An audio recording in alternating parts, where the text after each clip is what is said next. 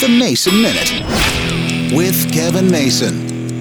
We've had our cat to the veterinarian over the course of the last month or so, having some problems. She wasn't eating. She was having some problems throwing up, and the doctor figured out she has a thyroid problem. So she gave us some medication. Now, of course, we had different ways to go. We could have a pill, we could have shots, or we could have some ointment to rub in the ears. We started off rubbing in the ears, but found that it dried her ears out, and she didn't like it. You could just tell she was very irritated. So went back to the doctor, and she said, well, you're not getting enough medication in. Let's switch to a pill. Now, my wife decided we're going to finally then go out and buy some wet cat food. So we started crushing the pill up in the food, and it was working great for about 3 or 4 days. And then she was on to us, and she stopped eating. She'd go up to it, and you could watch her sniff it, kind of take a lick, and nope, that doesn't taste right. I'm not eating it. Having done that with 3 or 4 cats before, it's not fun, it's not easy, and I don't think it's going to work well with us. It's kind of tough when you're trying to feed medicine to cats. Dogs, I guess, are easier, though. You can put it in cheese, you can put it in peanut butter. They don't care. They'll eat anything. Cats are much more finicky, and that's impressive.